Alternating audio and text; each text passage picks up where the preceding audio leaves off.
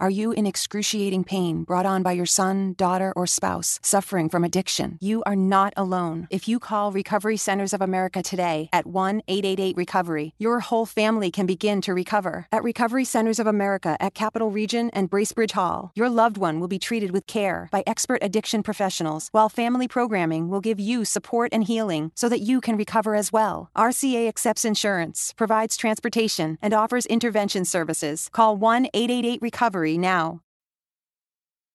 Hi, I'm John Baer, the host and lead researcher for Stories of Sacrifice, American POW MIA podcast, and the U.S. POW MIA Family Locating, a free forensic genealogy public service I provide to support POW MIA families trying to get their loved one identified and brought home.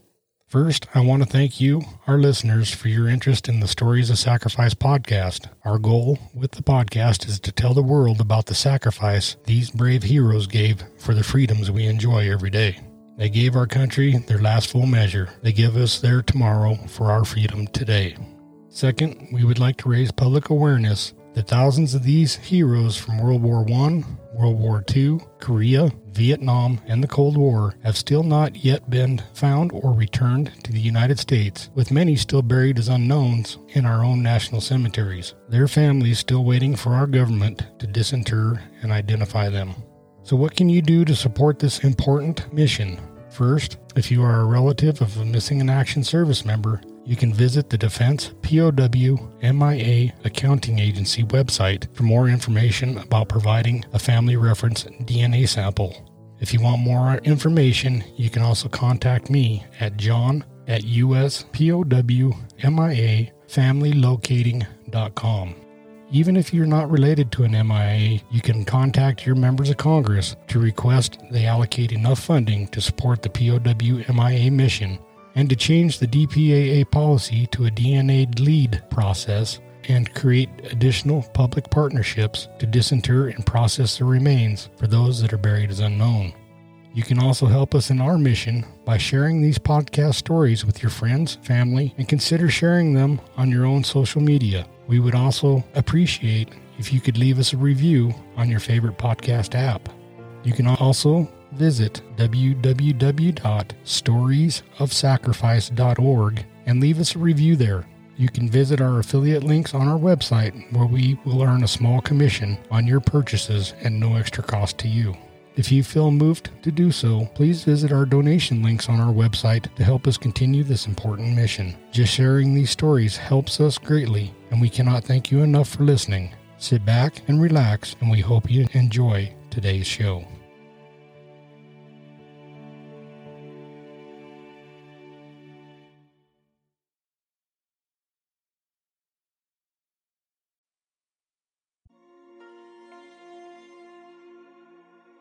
Welcome to Stories of Sacrifice, World War II American POW MIAs in the Philippines. This is a production of the U.S. POW MIA Family Locating. I'm your host and lead researcher, John Baer.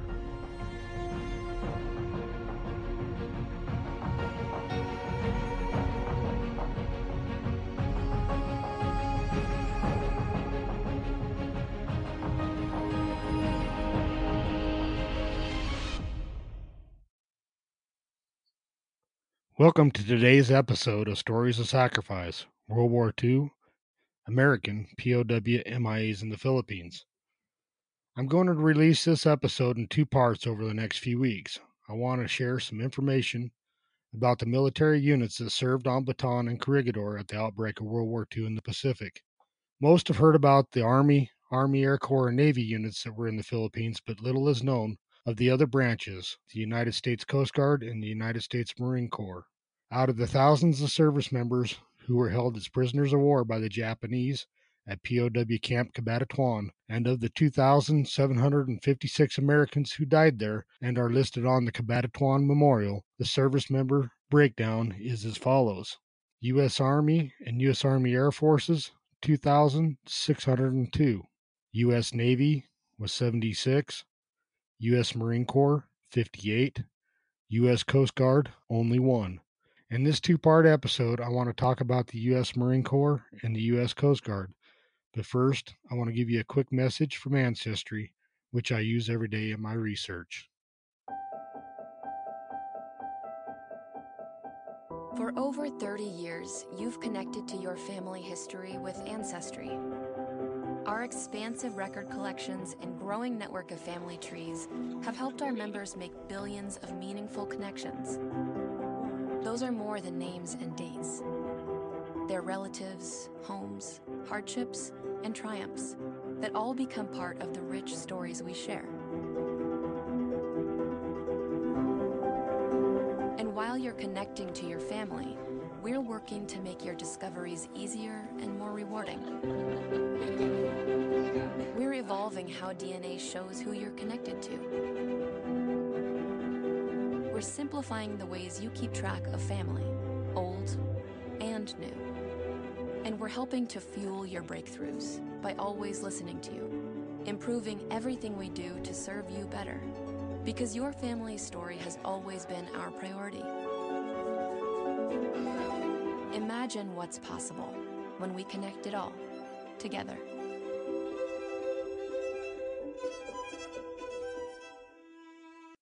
In today's Part 1 episode, the single U.S. Coast Guardsman who fought valiantly in the defense of Bataan and Corregidor but died at Cabatatuan, Lieutenant Thomas James Eugene Crotty of Buffalo, New York, better known as Jimmy to his close friends and family, was identified earlier this year. After graduating the Coast Guard Academy in 1934, Crotty had a short but promising Coast Guard career, which hardened him into a mature leader. In the summer of 1941, he received orders to sail for the Philippines and join a Navy mine recovery unit near Manila. By early fall, Crotty had departed on a one-way trip to the South Pacific. The next several months of Crotty's career provided some of the most eventful and arduous ever experienced by a Coast Guard officer. Upon his arrival in the Philippines on October 28th, the Navy attached Crotty to inshore patrol headquarters at the American Navy Yard, located near Manila. On 10 December, Japanese aircraft bombed and damaged most of those facilities, and the advancing enemy ground forces necessitated the movement of American units behind fortified lines on the Bataan Peninsula and into the island fortress of Corregidor. During this evacuation, Crotty supervised the demolition of strategic civilian and military facilities to prevent them from falling into enemy hands. This equipment and material included the Navy Yard's ammunition magazine and the fleet submarine USS Sea Lion, which the enemy damaged during an air attack. Crotty had the sub stripped of useful parts, filled it with depth charges, and blew it up on Christmas Day. The Navy withdrew Crotty and its other personnel from Manila to the 6th Naval District headquarters at Fort Mills on Corregidor. The Navy reassigned Crotty to the local guard unit, but he also participated in night raids on the mainland to demolish more American equipment and facilities before the Japanese occupied the mainland around Manila. During February and March of 1942, Crotty served as executive officer of the Navy minesweeper USS Quail, which shot down enemy aircraft and swept American minefields so U.S. submarines could surface at night to deliver goods and remove critical personnel. During his time as executive officer, Quail served as the command vessel and provided shore bombardment for an offensive against Japanese landings, attempting to cut off supply lines to the American forces trapped on the Bataan Peninsula.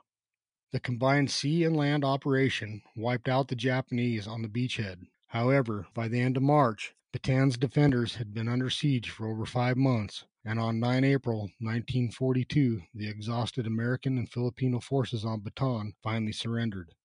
The island defenders of Corregidor held out for another month after the Bataan surrender. Crews on board Navy vessels such as Quail had cannibalized deck guns and moved them onto the island to mount a final stand against the encircling enemy forces. Crotty served up to the bitter end fighting alongside the island's stubborn Army, Navy, and Marine defenders. Eyewitnesses reported last seeing him commanding a force of Marine and Army personnel manning 75mm beach guns, firing down on the enemy forces landing on Corregidor's beaches. When the Japanese bombardment finally silenced Crotty's guns, Corregidor defenders knew the island fortress would fall soon. With Corregidor's capitulation on 6 May 1942, Crotty became the first Coast Guard prisoner of war since the War of 1812. Lieutenant Crotty would soon end up at the notorious Cabatatuan POW camp. Crody's fellow prisoners at Cabatatuan knew him for his love of sports as well as his sense of humor and optimism. One of them wagered a bet with Crody on the outcome of the 1942 World Series, while other later recounted that the one striking thing that I remember was his continued optimism and cheerfulness under the most adverse circumstances. He was outstanding in this respect at the time when such an attitude was so necessary for the general welfare. But Crody's courage and optimism could not sustain him late into the summer of 1942 when a diphtheria epidemic swept through the camp, killing over 40 prisoners per day. Crody contracted the illness, and with the prison's lack of necessary medications and proper health care, he passed away only days after getting sick. Crody received little recognition for his heroic efforts during those desperate days of early 1942, due in part to the destruction of the records and the historical information and the death of so many eyewitnesses. Lieutenant Crody died on 19 July 1942 and was buried along with fellow prisoners in the Cabatatuan Camp Cemetery in grave number 312. In January of 2018, the unknown remains associated with Common Grave 312 were disinterred and sent to the DPAA laboratory for analysis, including one set designated as X2858 Manila number 2. To identify Crody's remains, scientists from the DPAA used dental and anthropological analysis, as well as circumstantial and material evidence. Additionally, scientists from the Armed Forces Medical Examiner System used mitochondrial DNA analysis. Jimmy Crody not only strived for the Coast Guard's core values of honor, respect, and devotion to duty, he lived them. He served his men, his country, and the Coast Guard to the best of his abilities, and he remained true to the core values even under the most cruel and inhumane conditions. In the words of one of his shipmates and peers, Intelligence Officer Lieutenant Commander Denny W. Knoll, Lieutenant Crody impressed us all with his fine qualities of naval leadership, which were combined with a very pleasant personality and a willingness to assist everyone to the limit of his ability. He continued to remain a very cheerful and retained a high morale until my departure from Fort Mills the evening of May 3rd. Lieutenant Crody is worthy of condemnation for his energetic and industrious manner in which he performed all his tasks. He continued to be an outstanding example of an officer and a gentleman to all hands, and was a source of encouragement to many who did not possess his high qualities of courage and perseverance that he displayed. 77 years after his death, Lieutenant Thomas James Eugene Crody's remains were returned to his family in New York and buried with honor under a headstone with his own name. Thank you for listening to Stories of Sacrifice, World War II American POW MIAs in the Philippines. This has been a production of the U.S. POW MIA Family Locating. You can find us on the web at uspowmiafamilylocating.com. Opinions expressed in this podcast are our own and given in the best intention. Overall, the POW-MIA accounting community is doing what it can with limited resources. It is our hope additional federal funding will be provided, along with additional partnerships established to disinter and process the remains of our unknowns located in the national cemeteries. You can help by contacting your congressional representatives and asking that they implement a DNA lead policy for those unknown POW MIAs. Thank you for listening.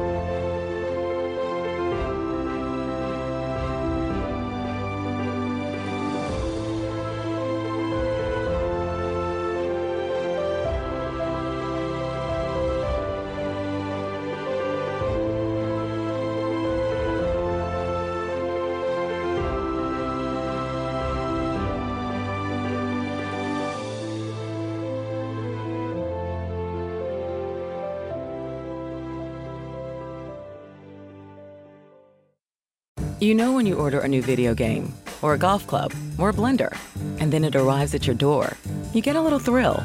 Imagine how much more thrilling it is when you order a new car. With Nissan at Home, you can shop for the perfect ride and order it without ever having to go anywhere. Sure beats a golf club or a blender. Buy a new car entirely online with Nissan at Home. Delivered direct from dealer to driveway. Thrill starts here. Services may vary at participating dealers, subject to applicable law. See dealer for details. Everybody needs just the right amount of fuel to get going in the morning. For some, a nice McDonald's egg and cheese bagel is just enough to do it. Others might prefer a McDonald's bacon, egg, and cheese bagel. Or perhaps a sausage, egg, and cheese bagel. And there are those where nothing will do but a hearty McDonald's steak, egg, and cheese bagel. 4 different breakfast bagels to get you going. Tomorrow morning, give your engine a head start at participating McDonald's. Ba-da-ba-ba-ba.